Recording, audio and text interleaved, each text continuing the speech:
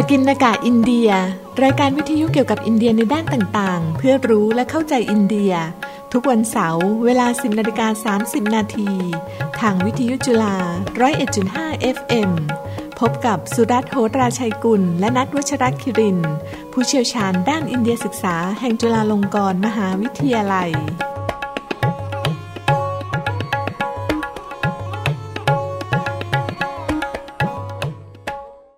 สวัสดีครับท่านผู้ฟังพบกับรายการปกิณกะอินเดียสำหรับวันเสาร์ที่1 มกราคมพุทธศักราช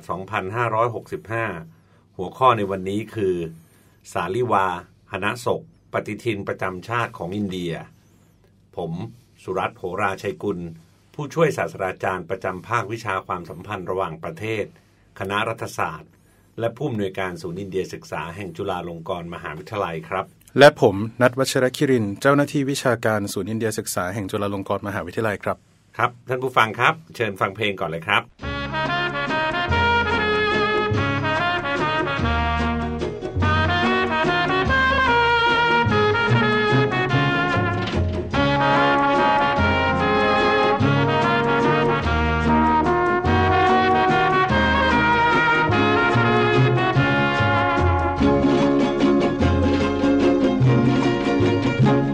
Happy New Year to you. To you, to you. Happy New Year to you. To you, to you. Very happy New Year to you. To you, to you. Happy New Year to you. To you, to you. कल के तराने हुए पुराने गाओ रे मेरे संग कोई गीत नया.Happy New Year to you. To you, to you. Happy New Year to you. To you, to you.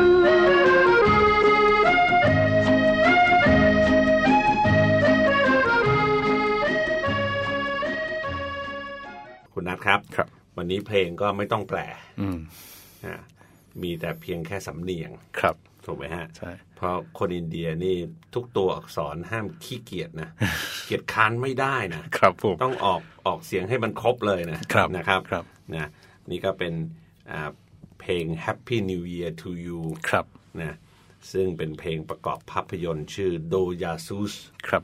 Jasoos ในภาษาฮินดูสตานีเนี่ยซึ่งเราก็เคยอธิบายไปหลายครั้งแล้วว่ามาจากอูรดูเปอร์เซียอะไรเยอะแยะเลยเนี่ยก็จะหมายถึงสายลับก็ได้แต่ในกรณีนี้เอาเป็นนักสืบ2คนส่วนโดนั่นก็คือโทถูกไหมครับนะภาพยนตร์เรื่องนี้ฉายในปีคริสตศักราช 1975 ครับนะครับคุณนัทก็ยังไม่เกิดครับ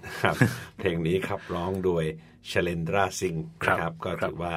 เป็นนักร้องที่มีชื่อเสียงโด่งดังก่อนอื่นได้เลยคุณนัท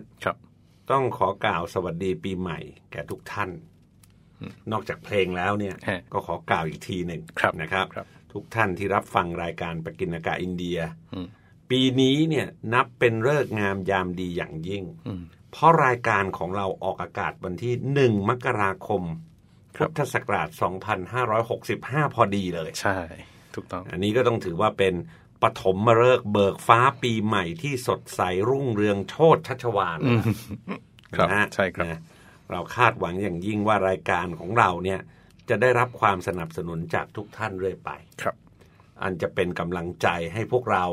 สรรหาเรื่องราวเกี่ยวกับอินเดียมานำเสนอแก่ทุกท่านอย่างไม่หยุดยั้งครับผมนะครับครับ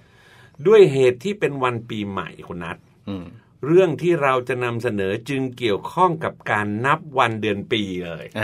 ใช่ครับหลายท่านคงสังเกตแล้วว่าไม่ว่าจะเป็นรอบปีในแบบใดๆเนี่ยที่ใช้กันในประเทศไทยทั้งแบบที่อิงศาสนานะไม่ว่าจะเป็นศาสนาพุทธศาสนาคริสต์หรือศาสนาอิสลามเนี่ยนะกล่าวคือพุทธศักราชคริสตศักราชแล้วก็ฮิจเราะห์ศักราชนะครับตามลำดับเนี่ยหรือแม้กระทั่งรอบปีแบบอื่นๆเนี่ยที่อิงกับเหตุการณ์ทางประวัติศาสตร์เช่นมหาศักราชจุลศักราชและรัตนโกสินทร์ศักราช เป็นต้นนั้นเนี่ยนะครับล้วนแล้วแต่มีคำว่าศักราชพ่วงท้ายอยู่ทั้งสิ้นใช่ครับเพราะฉะนั้นคำว่าศักราชนี้มีที่มาถูกไหมใช่ครับคุณนัทครับครับเริ่มจากตรงนี้เลยดีกว่าคำนี้ศักราชเนี่ยถูกไหมครับครับมาจากไหนครับครับผมเรื่องคำว่าศักราชนี้นะฮะมีอาจารย์ภาษาไทยผู้มีชื่ออยู่ท่านหนึ่งนะครับคือศาสตราพิชาญล้อมเพ่งแก้วนะครับนานมาแล้วนะฮะได้เขียนไว้ในหนังสือศิลปะวัฒนธรรมฉบับปี 2531 นะครับก็มีเนื้อความประมาณนี้นะครับว่าตามรูปศัพท์เนี่ยคำว่าศักราชหมายถึงราชาแห่งศักะซึ่งตรงเนี้ยก็คือศักยวงศ์ของพระพุทธเจ้านั่นแหละครับครับผมในสมัยโบราณเนี่ยนะฮะในสมัยพระพุทธเจ้าเนี่ยยังคงนับตามรัชสมัยกษัตริย์วงศ์ศักยะผู้ครองราชย์อยู่ขณะนั้นนะครับแล้วท่านอาจารย์ล้อมเนี่ยท่านก็ยกตัวอย่างว่าเช่นพระพุทธเจ้าประสูติในอัญชนะศักราช68ก็หมายถึงในปีที่พระเจ้าอัญชนะครองราชย์แล้วก็พระเจ้าอัญชนะระหว่างนั้นก็ทรงมีพระชนมายุได้68พรรษาเป็นต้นนะครับครับทว่าในภายหลังเนี่ยคำว่าศักราชก็ได้เลื่อนความหมายออกมานะฮะกว้างขวางขึ้นก็กลายเป็นคำสำหรับใช้นับรอบปีโดยไม่จำเป็นต้องเกี่ยวข้องกับกษัตริย์แห่งวงศ์ศักยะเลยก็ได้ครับผมแล้วอาจารย์ล้อมเนี่ยกล่าวสืบเนื่องไปในข้อเขียนของท่านอีกนะครับว่าศักราชที่มุ่งใช้ในการคำนวณวิถีโคจรของดาวพระเคราะห์นักปราชญ์เนี่ยกำหนดวันมหาสงกรานต์เป็นจุดเริ่มแบ่งปีนะครับซึ่งก็คือจุดระหว่างเส้นโคจรดวงอาทิตย์ที่เรียกว่าสุริยวิถีกับเส้นศูนย์สูตรท้องฟ้านะครับเรื่องนี้อาจจะลึกนิดนึงแต่ว่ามีประโยชน์นะฮะถือเอาวันที่กลางคืนกับกลางวันเนี่ยยาวเท่ากันหรือที่ภาษาสันสกฤตเรียกว่าวิสุวัตแล้วก็ศักราชที่อาศัยการคำนวณหาวันมหาสงกรานต์ที่รู้จักและใช้กันในเอกสารไทยโบราณเนี่ยจะมีหลายอย่างนะครับมีกะลียุคศักราชมหาศักราชแล้วก็จุลศักราชครับที่เรียกว่ากะลียุคศักราชเนี่ยตั้งขึ้นจากการคำนวณหาจุดเริ่มต้นกะลียุคตามความเชื่อของเรื่องยุคทั้ง4ของโลกในคติศาสนาฮินดูถูกไหมครับได้แก่อะไรบ้างครับกฤตยุคไตรดายุคทวาบรยุคแล้วก็กะลียุคแต่ละยุคเนี่ยสัตยธรรมก็จะลดน้อยลงไปตามสัดส่วนพูดง่ายคือตอนนี้เราอยู่ในกะลียุคก็เท่ากับว่าสัตยธรรมก็จะน้อยที่สุดครับผมพงศาวดารโยนกหรือไทยยวนเนี่ยนะอาจารย์ระบุว่ากะลียุคเนี่ยเริ่มต้นก่อนพุทธศกได้ 2,559 ปีก็เป็นอันว่าถ้าเทียบความยาวนานของศักราชที่นับเนื่องกันมาเนี่ยกะลียุคศักราชก็นับว่าเก่าแก่ที่สุดนะครับถ้าคิดคำนวณตามพงศาวดารโยนกเนี่ยเราก็กำลังเข้าสู่กะลียุคศักราชที่ 5,124 ซึ่งตามปกรณำฮินดูเนี่ยกล่าวว่ากะลียุคเป็นยุคสุดท้ายของโลกหลังจากนี้โลกก็จะพินาศแล้วก็ตั้งต้นใหม่เลยนะครับแต่ละยุคเนี่ยจะมีความยาว 432,000 ปีดังนั้นถ้าเกิดว่าเราคำนวณตามนี้นะครับโลกของเราเนี่ยก็ยังเหลือเวลาอีก 426,876 ปีกว่าจะพินาศเพราะฉะนั้นก็สบายเลยใช่ไหมฮะสบายแต่ตรงนี้ก็ไม่ได้หมายความว่าเราเนี่ยจะนิ่งนอนใจจะทำลายสิ่งแวดล้อมกันไปอย่างเรื่อยเปื่อยต่อไปได้นั้นอันนี้คือเป็นความเชื่อเป็นคติทางนั้นน่ะถูกไหมครับครับเมื่อเข้าใจคำว่าศักราชกันพอสังเขปแล้วเนี่ยคุณนัทก็ขอย้อนกลับไปเรื่องหลักของเราในวันนี้ก็คือเรื่องปฏิทินประจำชาติของอินเดียที่เรียกกันว่าสาลิวาหนศกเนี่ยนะหรือบางคนเรียกว่าสักกะสัมมวัตนะครับหรือถ้าเป็นทางอินเดียเขาก็จะออกเสียงเป็นชักกะสัมวัตนะครับนะตอนนี้ก็ต้องพูดเรื่องนี้ต่อไปถูกไหมเพราะว่าสาลิวาหนศกก็คือศักราชที่รู้จักกันในประเทศไทยในนามมหาศักราชนั่นเองนะครับนะและยังคงใช้อ้างอิงอยู่หลายๆพื้นที่ในสุวรรณภูมินะครับนะทั้งพม่ากัมพูชาลาวรวมไปถึงเกาะชวาและบาหลีในหมู่ชาวอินโดนีเซียที่นับถือศาสนาฮินดูด้วยนะครับซึ่งอันนี้ก็เวลาคนอินเดียเดินทางไปก็รู้สึกตกใจนะเพราะว่ามันมีประเพณีอะไรหลายอย่างที่มันไม่เห็นกันในอินเดียแล้วครับใช่ครับนะครับขนบประเพณีก็เป็นอะไรที่เป็นพลวัตไม่ได้อยู่นิ่งนะถูกต้องครับนะครับปัจจุบันนี้คุณนัทรัฐบาลอินเดียได้ประกาศให้เป็นระบบปฏิทินประจำชาติของอินเดียถูกไหมใช่อันนี้คือมีผลบังคับใช้มาตั้งแต่วันที่22มีนาคมคริสตศักราช1957ครับเป็นต้นมานะถูกไหมครับ อันหมายความว่าปฏิทินดังกล่าวต้องใช้ควบคู่กับปฏิทินเกรโกเรียนซึ่งก็คือไอ้ที่เราใช้กันอยู่ทุกวันเนี้ยใช่ครับถูกไหมครับใช่ครับแล้วก็พิลึกเกือกือด้วยนะเพราะว่าออกเนี่ยแทนที่จะเป็น8ก็เป็น10เป็น10นฟเนี่ยใช่ไหมฮะแทนที่จะเป็น9ก็เป็น11ถูกไหมจริงๆก็มีอะไรเรื่องราวอีกเยอะมากนะครับนะพูดง่ายๆก็คือว่าปฏิทินดังกล่าวเนี่ยต้องใช้ควบคู่กับปฏิทินเกรโกเรียนในรัฐกิจจานุเบกษาของอินเดียนะครับอันนี้ต้องใช้คำว่ารัฐะนะเพราะว่าของเขาก็จะไม่ใช่เป็นราชไม่ใช่ราชถูกไหมครับนะหรือที่ภาษาอังกฤษเราก็จะใช้คำว่า the Gazette of India นะครับ Gazette of India เนี่ยนะครับใช้ในการประกาศข่าวออกอากาศโดย All India Radio นะใช้เป็นปฏิทินทั่วไปและใช้ในการสื่อสารที่เป็นทางการของรัฐที่ออกโดยรัฐบาลถูกไหมครับนะฮะสาเหตุที่รัฐบาลต้องเลือกปฏิทินประจำชาติก็เพราะต้องการความเป็นเอกภาพถูกไหมครับนะเนื่องจากอินเดียตั้งแต่เหนือจรดใต้เนี่ยมีระบบปฏิทินที่มากมายหลายหลากถูกไหมครับอย่างที่บอกนะครับอินเดียนี่ทุกเรื่องนะครับใครอยากจะเห็นความหลายหลากเชิญที่อินเดียก่อนเลยนะครับนะเพราะนั้นเราแต่ละที่ก็มีปฏิทินที่เป็นแบบฉบับของตนน่ะถูกไหมครับเริ่มและจบปีก็ไม่ตรงกันและเปลี่ยนเดือนก็เหลื่อมกันอยู่ถูกไหมนะทั้งยังมีระบบปฏิทินทั้งจันทรคติและสุริยคติอีกนะดังนั้นการมีปฏิทินประจำชาติเนี่ยด้านหนึ่งจึงช่วยให้เกิดความเข้าใจตรงกันในกิจการของรัฐถูกไหมฮะและอีกด้านหนึ่งก็ยังรักษาอัตลักษณ์ของชาติเอาไว้ได้จริงครับนะฮะไม่ต้องพึ่งพาระบบปฏิทินเกรโกเรียนที่มาจากตะวันตกเพียงอย่างเดียวอันนี้สำคัญมากใช่ไหมฮะซึ่งอันนี้ก็เขาก็ต้องถือว่าเป็นอารยธรรมด้วยแหละถูกไหมครับในขณะเดียวกันขับไล่อังกฤษออกไปเนี่ยเขาก็ต้องการมีเอกภาพนะต้องครับนะครับนะบัณฑิตยวาหลาลเนรูนายกรัฐมนตรีคนแรกของอินเดียเนี่ยคุณนัทได้เขียนไว้ในบทนำรายงานคณะกรรมการในปีคริสตศักราช1955อย่างน่าสนใจว่าปฏิทินเหล่านั้นแสดงให้เห็นการแบ่งแยกทางการเมืองที่เคยเป็นมาในอดีตของประเทศนี้มาบัดนี้เราได้รับเอกราชแล้ว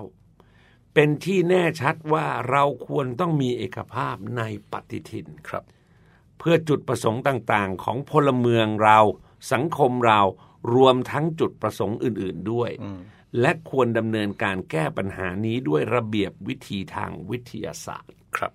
แน่นอนจบวิทยาศาสตร์ด้วยจากเคมบริดจ์นะครับนะครับก็ค่อนข้างชัดเจนภารกิจที่ถูกกำหนดให้คณะกรรมาธิการที่ตั้งขึ้นเพื่อกำหนดปฏิทินนั้นเนี่ยคุณนัทคือต้องจัดทำปฏิทินที่มีความแม่นยำทางวิทยาศาสตร์ซึ่งสามารถใช้ได้ทั่วประเทศอินเดียครับภารกิจนี้ฟังดูแล้วก็คงไม่ง่ายถูกไหมครับใครได้รับแต่งตั้งนี้ก็รู้สึกหนาวๆร้อนๆหน่อยนะครับครับผมคณะกรรมาธิการต้องศึกษาค้นคว้าปฏิทินถึงกว่า30แบบคุณนัทว้าวนะที่ใช้มาก่อนตามท้องถิ่นต่างๆของอินเดียในบรรดาปฏิทินสำคัญดังกล่าวเหล่านั้นก็มีปฏิทินของชาวเบงกอลมีปฏิทินของชาวทมิฬและอื่นๆอีกถูกไหมครับเนี่ยอันนี้คือแค่ยกตัวอย่างให้ฟังนะใช่ถูกไหมครับภารกิจนี้ยิ่งยากลำบากมากนะครับท่านผู้ฟังนะเมื่อต้องบูรณาการคติศาสนาและประเพณีของท้องถิ่นต่างๆเหล่านั้นเข้าด้วยกันใช่ครับจนได้เลือกปฏิทินสาลิวาหนะมาใช้ในที่สุดครับถูกไหมครับครับผมก็ชื่อของปฏิทินสาลิวาหนะเนี่ยนะครับอาจารย์มาจากพระนามของจักรพรรดิในตำนานพระองค์หนึ่งที่ชื่อว่าพระเจ้าสาลิวาหนะซึ่งปัจจุบันเนี่ยก็ยังคงเป็นที่ถกเถียงกันอยู่นะครับว่าหมายถึงกษัตริย์พระองค์ใดในประวัติศาสตร์กันแน่แต่ก็มักนับถือกันว่ากษัตริย์พระองค์นี้เนี่ยเป็นศัตรูสำคัญเลยของพระเจ้าวิกรมาทิตแห่งอุเชนีนะครับอันนี้ก็เป็นอีกพระองค์หนึ่งที่ชื่อเสียงโด่งดังมากนะวิกรมาทิตนะครับแล้วก็มีศักราชของพระองค์เองที่เรียกว่าวิกรมสัมวัตด้วยแล้วก็ทั้งสองพระองค์เนี่ยนะฮะคือทำสงครามกันแล้วก็ผลัดกันแพ้ผลัดกันชนะอยู่เนี่ยแล้วก็กล่าวกันว่าสาลิวาหนศกเนี่ยนะครับคือตอนที่กำหนดตั้งต้นเป็นหนึ่งเนี่ยนะหากไม่เริ่มนับจากประสูติการของพระเจ้าสาลิวาหนะเนี่ย ก็อาจจะเริ่มนับจากชัยชนะครั้งใดครั้งหนึ่งของพระองค์ที่มีเหนือพระเจ้าวิกรมาทิตก็ได้เรื่องนี้ก็ยังไม่เป็นที่ยุติครับแม้แต่ผู้สร้างระบบปฏิทินนี้ก็อาจจะไม่ใช่พระเจ้าสาลีวาหนะเองนะครับโดยส่วนใหญ่เนี่ยคือเชื่อกันว่าเป็นพระเจ้ากนิษกะแห่งราชวงศ์กุสานะส่วนระบบปฏิทินสาลีวาหนะเนี่ยนะครับต่างกับปฏิทินเกรโกเรียนยังไงเดี๋ยวผมจะอธิบายต่อไปให้ฟังนะครับปฏิทินสาลีวาหนะเนี่ยเป็นปฏิทินที่เรียกว่าสุริยจันทรคติคือระบบผสมผสานนะครับซึ่งมีการบอกทั้งดิถีของดวงจันทร์ข้างขึ้นข้างแรมที่โดยปกติเนี่ยใช้กำหนดวันสำคัญทางศาสนาถูกไหมแล้วก็บอกทั้งวันเดือนปีแบบสุริยคติด้วยนะครับก็ตรงเนี้ยก็เลยทำให้รอบ1ปีเนี่ยคืออิงวงโคจรของพระอาทิตย์ก็จะมีความยาวประมาณ365ถึง366วันนะครับซึ่งจะต่างกับปฏิทินแบบจันทรคติที่อาศัยการโคจรของดวงจันทร์เป็นหลักจันทรคติเนี่ยจะทำให้มีจำนวนวันประมาณ354วันต่อปีนะก็ปฏิทินลักษณะเนี้ยก็อย่างเช่นปฏิทินฮิจรีนะครับที่อิสลามใช้กันอยู่ในปัจจุบันเป็นต้นนะครับส่วนปฏิทินสาลีวาหนะเนี่ยนะครับอิงตามระบบจักรราศีแบบทั่วไปหรือที่เราเรียกกันว่าtropical zodiac นะครับซึ่งอิงการโคจรของดวงอาทิตย์1ปีมี12เดือนแล้วก็มีชื่อเดือนนะครับซึ่งซ้ำกับปฏิทินจันทรคติแบบเก่าของพุทธด้วยนะครับดังต่อไปนี้นะครับเดือนที่1นะครับคือใจตระภาษาไทยเราเรียกว่าจิตนะครับมี30หรือ31วันตรงนี้ที่ไม่เหมือนกันเนี่ยก็เพราะว่าเป็นกรณีของปีอธิกสุรทินใช่ไหมฮะเขาก็จะบวกเศษวันเพิ่มขึ้นมาอีกหนึ่งนะครับซึ่งอยู่ในช่วงเข้าราศีเมษนะครับเริ่มในวันที่21หรือ22มีนาคมเดือนที่2นะครับไวชาคนะครับอันนี้ไทยเรียกว่าวิสาขะเป็นเดือนที่เราคุ้นเคยกันอยู่แล้วนะเพราะว่าเรามีเรื่องวิสาขบูชาด้วยใช่ไหมมี31วันนะครับคือช่วงเข้าราศีพฤษภเริ่มในวันที่21เมษายนครับเดือนที่3เรียกว่าเจชต์นะครับไทยจะออกเสียงว่าเชษฐะมี31วันก็คือช่วงเข้าราศีเมถุนนะครับเริ่มในวันที่22พฤษภาคมเดือนที่4เรียกว่าอาชาร์ทะนะครับหรือว่าไทยเราเนี่ยจะเรียกว่าอาสาฬหะนะครับมี31วันก็จะเป็นช่วงเข้าราศีกรกฎเริ่มในวันที่22มิถุนายนครับเดือนที่5นะครับชราวนะหรือว่าไทยเนี่ยเรียกว่าเดือนสาวัณนะครับมี31วันคือช่วงเข้าราศีสิงห์เริ่มในวันที่23กรกฎาคมครับเดือนที่6ชื่อว่าภาดระนะครับหรือบางที่ก็เรียกว่าภาดรปดะมีเติมด้วยแล้วก็คือไทยเราจะเรียกว่าภัทรบทนะครับมี31วันนะครับเป็นช่วงเข้าราศีกันเริ่มในวันที่23สิงหาคมเดือนที่7ชื่อว่าอาชวินนะครับไทยเราจะเรียกว่าอัศวยุทธมี30วันนะครับเข้าราศีตุลเริ่มในวันที่23กันยายนครับเดือนที่8ชื่อว่าการติกะนะครับหรือไทยเรียกว่ากัตติกา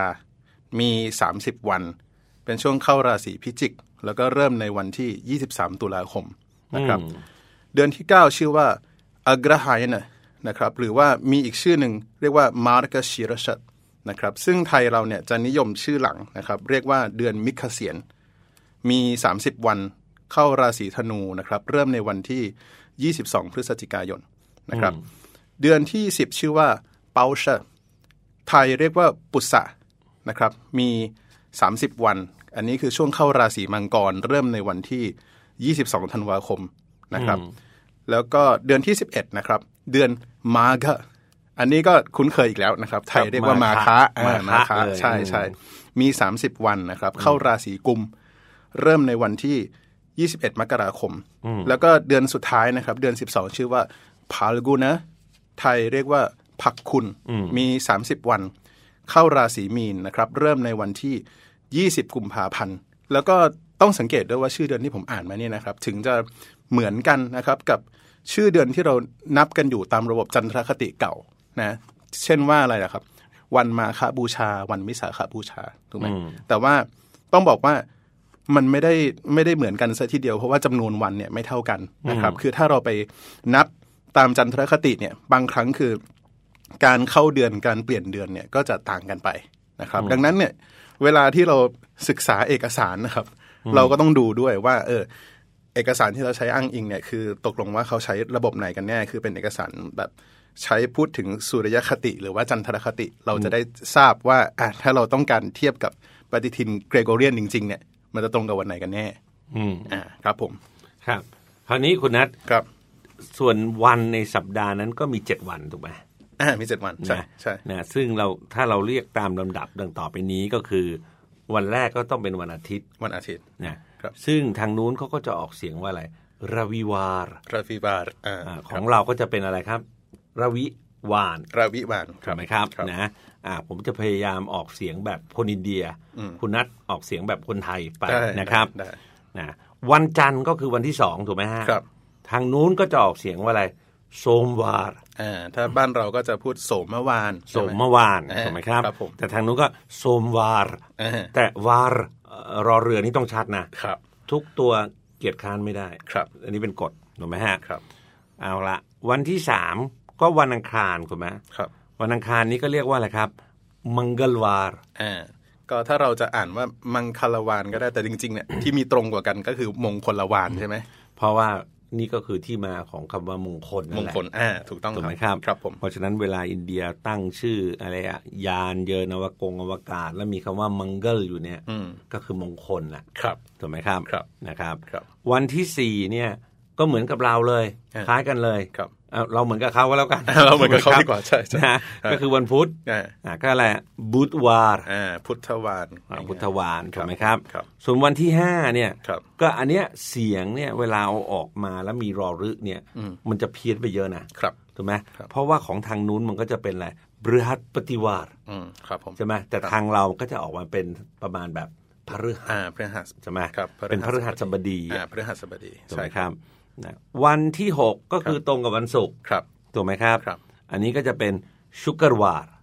หรือว่าสุกรวานทีนี้ก็เป็นสุกรวานถูกไหมครับแล้วก็วันสุดท้ายก็คือวันเสาร์วันที่7เนี่ยถูกไหมทางนู้นเขาก็จอกเสียงแบบชนิชรวาร์ซึ่งตรงนี้เราก็พูดว่าสนิวานนะครับซึ่งไอ้คำว่าสนิเนี่ยจริงๆแล้วก็คือเป็นอีกพระนามหนึ่งของพระเสาร์พูดง่ายๆคือจริงๆเนี่ยชื่อต่างๆเนี่ยตรงกันหมดเลยนะครับรวิก็คือพระอาทิตย์ถูกไหมฮะโสมก็คือพระจันทร์จริงๆตรงกันก็แค่ว่าเราเลือกเอาชื่อใดของเทพองค์นั้นๆเนี่ยมาเรียกเท่านั้นเองครับผมการเริ่มนับปฏิทินเนี่ยคุณนัทสาลิวาหนะเนี่ยนะหรือที่เราเรียกกันว่ามหาศักราชนั้นเนี่ยเริ่มนับปีแรกในคริสตศักราช78ถูกไหมครับแล้วหากต้องการคิดคำนวณโดยคร่าวๆเนี่ยก็ให้เอาเลขปีคริสตศักราชลบกับ78ถูกไหมใช่ก็จะได้เท่ากับเลขมหาศักราชนะดังนั้นในปีคริสตศักราช2022นี้เรากำลังเข้าสู่มหาศักราช1944นั่นเองถูกไหมใช่แต่ว่าถ้าจะเข้ากันจริงๆก็คือต้องไปนับตรงเดือนใจตระนะครับซึ่งจริงๆแล้วเนี่ยก็จะไม่ใช่ขึ้นปีใหม่ของคริสต์แต่ว่าจะย้อนไปไม่ใช่ย้อนไปโทษทีจะต่อไปจนถึงประมาณ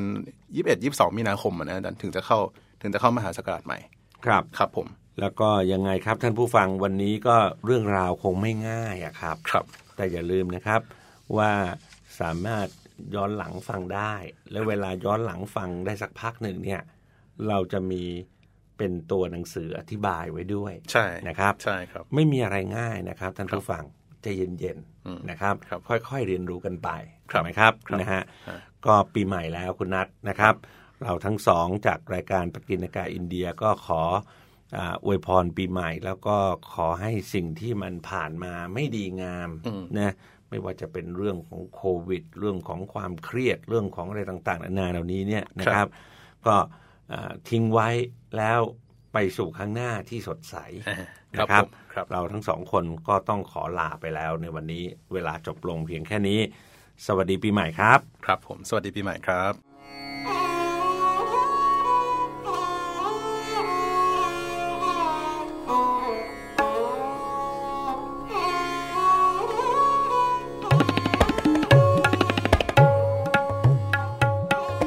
ปกิณกะอินเดียรายการวิทยุเกี่ยวกับอินเดียในด้านต่างๆเพื่อรู้และเข้าใจอินเดีย ทุกวันเสาร์เวลา 10:30 นาทีทางวิทยุจุฬา 101.5 FM พบกับสุรัตน์โหตราชัยกุลและณัฐ วชรคิรินทร์ผู้เชี่ยวชาญด้านอินเดียศึกษาแห่งจุฬาลงกรณ์มหาวิทยาลัย